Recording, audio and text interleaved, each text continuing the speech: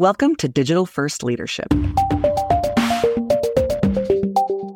podcast that explores the essential principles and strategies for leading in the digital age. In this dynamic podcast series, we dive deep into the realm of digital leadership, equipping leaders and teams with the necessary tools to thrive in today's rapidly evolving digital landscape.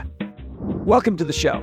I'm your host, Richard Bliss. You're listening to Digital First Leadership, and I appreciate the emails, the LinkedIn messages, the text messages, all of the communication that I've received back from those of you who are listening. It's been great to be able to have that experience and interact with you as you've interacted with my content and the content that's coming from my guests.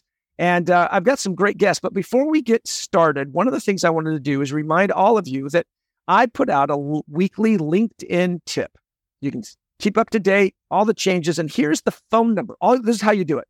You send the hashtag LinkedIn to the following phone number, 415-534-9722. That phone number, now it's not my cell phone number, and I appreciate those of you who regularly text me on it, but just be aware I don't check it every moment. That will text the hashtag LinkedIn, and I will add you to my list, and every week I'll send you a LinkedIn tip of what's changing with the algorithm and keeping you up to date. So I appreciate those hundreds of people who have already signed up, and we continue to grow. All right. Today, my guest is someone who technically we had never met, but we are co-authors of the same book. I'm joined by Lisa Apolinski. Lisa, thanks for joining me. Oh, thank you, Richard. It's a pleasure to be here. We are talking about the most amazing marketing book ever, right? We have our copy. Ta-da! And it was an experience and opportunity to be part of this. Mark Schaefer, a friend of both of ours, yes, organized and brought together through a community, a variety, over 30 authors to talk about a variety of different topics. And Lisa, your chapter, so each of us wrote a chapter. Your chapter I found fascinating, particularly because of our podcast, because I'm going to read it here. Moving customer experience to the digital front, which I really like because we talk about that a lot on the show. And let me introduce people to you by reading what's at the end of your chapter as an introduction. You okay with that? Totally good. Lisa Apolinski is a digital growth expert and speaker who has been dubbed by Forbes as America's digital content futurist. She's the author of several books, including Grow Your Market Share in a Zombie Apocalypse, Your Business Survival Guide When the Unimaginable Happens. You can find out more about her and her agency at 3dogwrite. Now, let me just spell that out. www.3dogwrite.com. 3dogwrite. Did I get it, Lisa? Yes, perfect. Excellent. So what we're going to talk about is this idea that you mentioned here in your chapter of moving your customers to the digital front, because in some ways, the pandemic accelerated this, but this is kind of sometimes a challenge for a lot of customers, isn't it? Or excuse me, a lot of businesses, isn't it? Oh, absolutely. It's surprising the number of even large Fortune 500s that still struggle with incorporating the digital experience into their customer experience. They still want to keep it separate, thinking brick and mortar is one, or in-person meetings is one, and then we'll just stick a website in the end and call it a day. And they are missing so many opportunities for community, like we talked about, for conversation and for connection, which is important for people who want to actually sell in the world. Yeah, and you you identified something there, community, because we came together through a micro community that was driven by Mark Schaefer. That is communities called Rise. And we joined that. And so tell me a little bit about how you came into the Rise community. Sure. So I've known Mark, I think it's going on 8 years now. We actually met when we were both speaking at another conference. And he is just someone that I absolutely admire. He, to me, is the gold standard of marketing, as I think we all agree. Right. And I did his Uprising conference, and then I found out about the Rise community on Discord. And I was like, if there's anyone I would go into Discord and get uncomfortable with that technology, it would be Mark. So I joined, and it was amazing how in this group of, I think there's several hundred people in there, this micro community developed. And it was, hey, what if we wrote a book together? And it was like, wow, that's an interesting concept. And it just went from there. I mean, it's kind of unbelievable. And the fact that we have a finished product that is, number one new release on Amazon, not too shabby. Yeah, that's pretty exciting because a lot of people had never written a book, were kind of a first-time author. And so Mark did a great job of herding and shepherding all of us to that common goal. Yeah. Now, I have to say, even people like me who, this is my fourth book, I have a fifth one coming out. I learned a ton. So sure. Everybody was able to gain a lot of experience from that because Mark, again, has so much knowledge, such a depth and breadth of knowledge. So, well, and what this book is, for those who aren't familiar, it's actually then diving in and tapping into the depth of knowledge on each individual specific person. So in your case, you've been a full service agency for a long time, but you recently have made a shift to, I think you referred to it as a niche of a niche. So that shift is kind of indicative of what's happening, isn't it? Yes, absolutely. So, I've had my agency for over 11 years and things have been great. I came from Fortune 500 companies. It's what I'm used to, just delving into their issues. And I noticed a shift about a year ago and I resisted it. I was paddling furiously against the tide, trying to stay in a certain spot for the sake of just doing so. And once I realized that things had shifted, and I actually should be looking at content and how business owners and executives use their content for business development, which is something that I not only do every single day, and I have for 11 plus years, it's something I had already been teaching my clients. And I thought, this is where the need truly is. They don't need another person to help them build a website. Not that I'm saying that that's not important, but there's so many resources out there. This I felt was an area where I could be, relentlessly helpful. And let's talk about that shift that you're referring to be specific around this concept of content and coaching these leaders, teams, and businesses on content. So talk about that shift. It went from where websites we've got and putting content on a blog, a website, to the shift that you are now talking about. What's that shift look like? So the shift that I've done is I've taken the fodder and the framework that I had already been teaching and made it into a full, interactive, intensive, hands-on, and results-oriented program. So my clients that come in, they will need either assistance with their strategy, how they reach people, how they go to market, how they're positioning their personal brand, how they're dealing with their customer experience, how they are creating brand ambassadors, how they're using PR and podcasts and interviews. And this program meets them where they are right now. It is maybe 15 to 20 minutes of our weekly calls about a framework. And then we actually get into the nitty gritty and we create together, whether it's a strategy, social media posts, content for the website, rewriting something, helping with podcast interviews, whatever it is. But every single week, they move that needle. At the end of the 90 days, their content is transformed and they've learned all of the strategies and tricks that I use to be able to use content as their business development tool.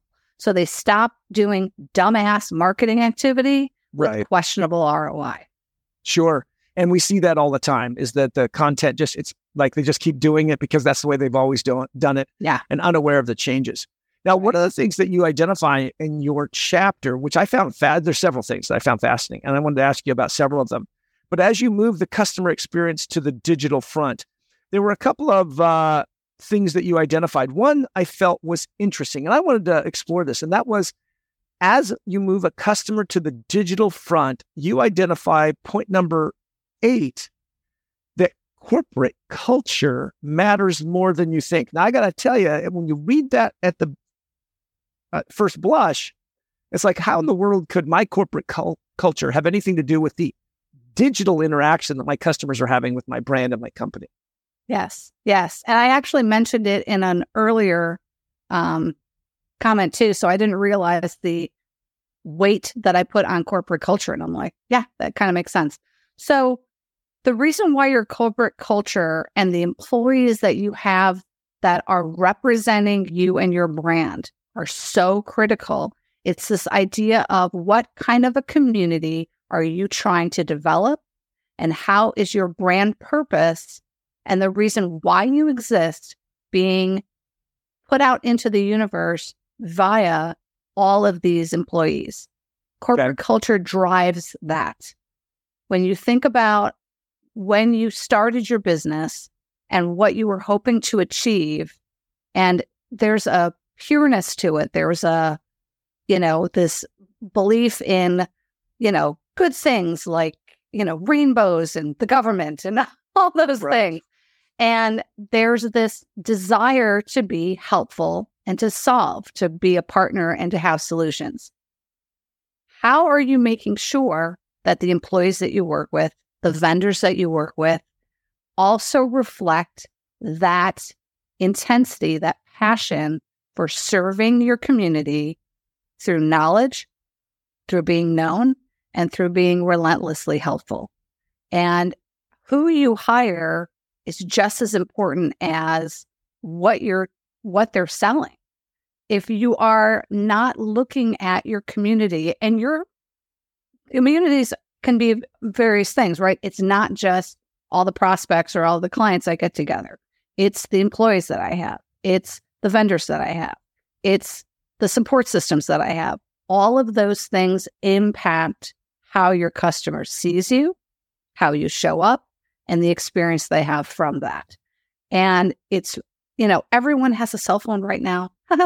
So how are you being seen, not only on social media, but with video and with comments and all of that? All of that contributes to how someone is going to see you and your culture. I hate to beat up these people, but Elon Musk and Twitter, a lot of good people left. And now the experience, if you are even on Twitter anymore, it's not as good. And now Meta is taking advantage of that and is about to launch a new product that's going to compete. And a lot of people are looking at that and going, maybe I should move over there off of Twitter.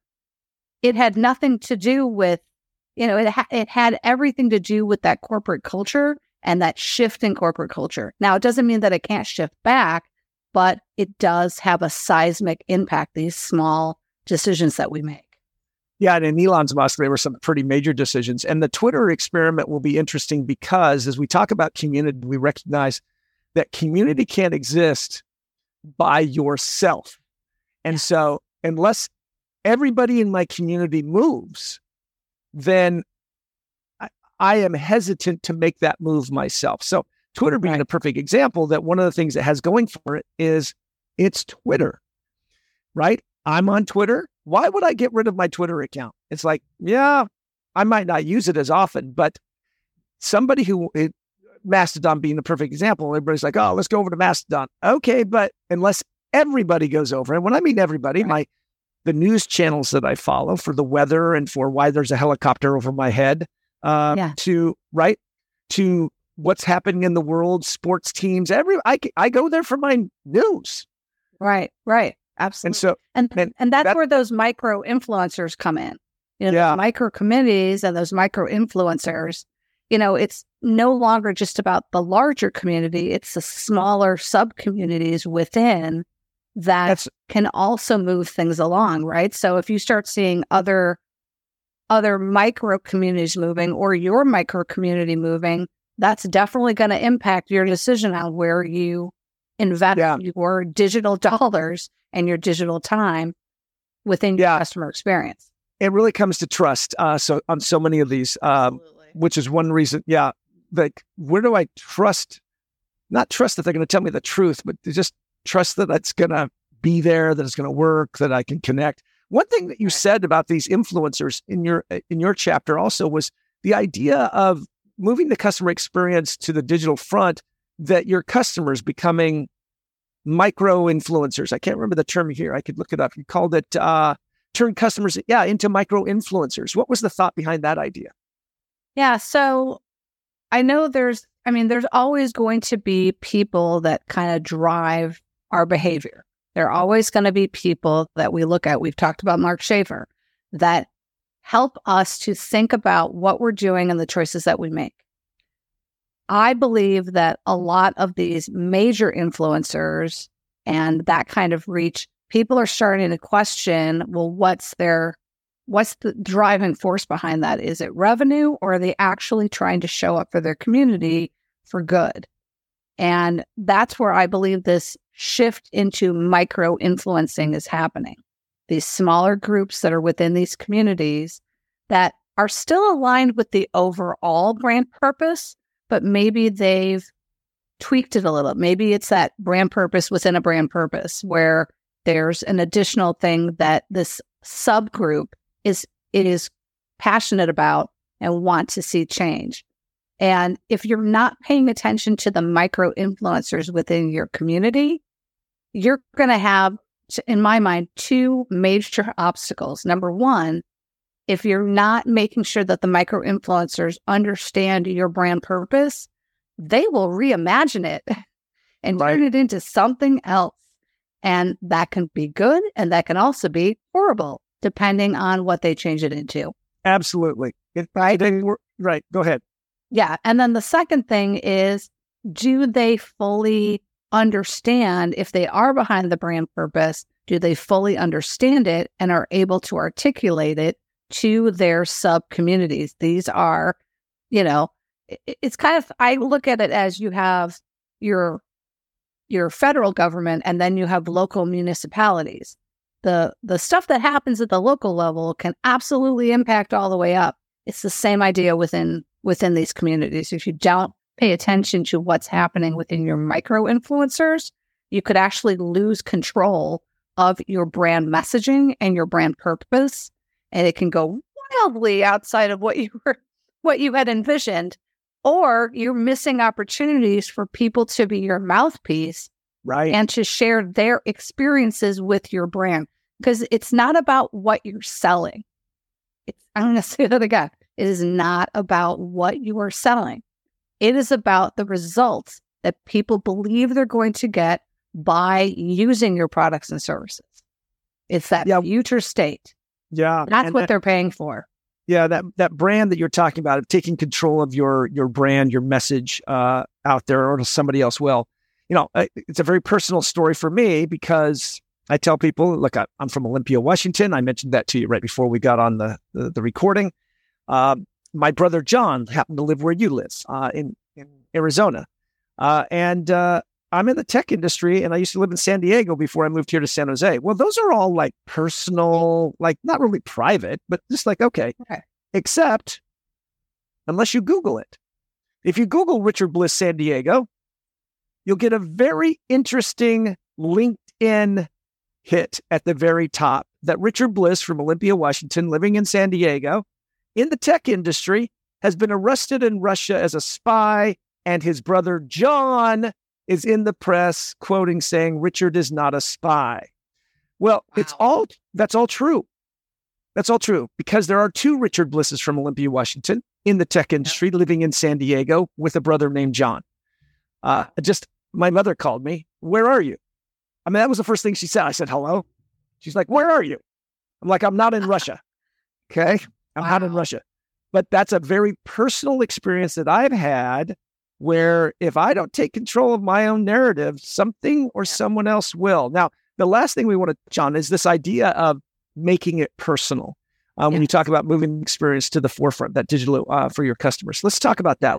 You've heard my personal side of that. Yes. What do you mean by making it personal? What I mean by making it personal is thinking about the human-to-human contact. It doesn't mean that you have to divulge everything about you everywhere in the digital world. Right. But what it is about is adding in stories, whether it's your origin story, how you started your business, or client stories that help other people relate to. They can get from where they are now to where they want to go, and this other person did it, and I can see myself in the story, which means I can see myself working with you to succeed. That's what I mean by personal. I hate the term, and I hate it. I hate the term B2B. I hate the term B2C because you are purchasing from people. You purchase from people you know and trust. People to people, person to person. If you want to put some kind of a wall or veil or something, glass between you and your customers, you're missing that human interaction and that connection. That's again where that community helps to build that trust and connection. It's not about divulging every personal aspect of you and every secret you have available, but it is around showing that human interaction and human nature so that they can see themselves working with you. They can see that you are investing in the relationship, which you can do by providing knowledge and thought leadership and being relentlessly helpful, whether or not they become a client in a day or a decade. Simply by showing up and looking at how can I serve my community first and foremost, and then I can see how I can help solve their problems, whether it's purchasing my products and solutions, whether it's working with me or for me, or me connecting them with someone else in the community that can help them. That's really what I mean by being personal. It's not about, here's my mailing address and here's, right. It's not about that. But if you whitewash everything, then you are living in a sea of sameness, and all you can talk about are your products and services and the features and benefits. And that is a Me Too strategy, and Me Too strategies have never worked. It is a race to the bottom in terms of price. That's the only thing you can differentiate. When you actually talk about solutions and that future state of success, you're now talking about the value that you provide to your community and to your prospects. And that's a very different conversation. It really is. And a lot of executives, leadership today, they struggle with that. They've hidden behind press releases and marketing speak and that type of thing. And so this idea of putting their personal voice out there is a challenge. And it's something that we continue to see growth happening. It's a huge opportunity for growth. Yeah. And it's not only that the executives struggle with it, their board of directors might feel like I'm losing control over this executive, even though that executive has a fantastic personal brand story. It's something they could leverage to help elevate their entire community and their business, but they want to control it somehow. We're in a time right now where if you think you're in control of your customer experience and the digital experience, you're not. No. You're just not. You haven't been in control in quite some time. Hate to tell you. It was pre-pandemic. You just didn't recognize it. And it's more so now. You have to let go of some of that control. And that's where that corporate culture comes in. Can you trust your employees to show up professionally, and share their personal stories and have that human interaction and not have it be detrimental to your business? Lisa, this has been great. I certainly appreciate you taking the time to share some of your insights, to talk about what you're able to do at 3Dog Right, and this idea of content, coaching content, helping teams and organizations understand how to put that digital experience out there for their customers. Thank you so much for joining me. Thank you for having me, Richard. This was awesome. You've been listening to Digital First Leadership. I've been your host, Richard Bliss, and our guest has been Lisa Apolinski, who's been talking about this idea of customers' experience in the digital world and putting it out front. And again, Lisa can be found at www.3dogwrite.com. 3Dog Right. I wanted to say 3Dog Night. You almost got me on that one, Lisa. That's how I remember it. Thank you for listening. And again, for those of you who wanted to get the text tips on LinkedIn every week, it's 415-534-9722. Just text me hashtag LinkedIn. I'll send you an automatic response. And then every week I'll send you a message that won't be automated.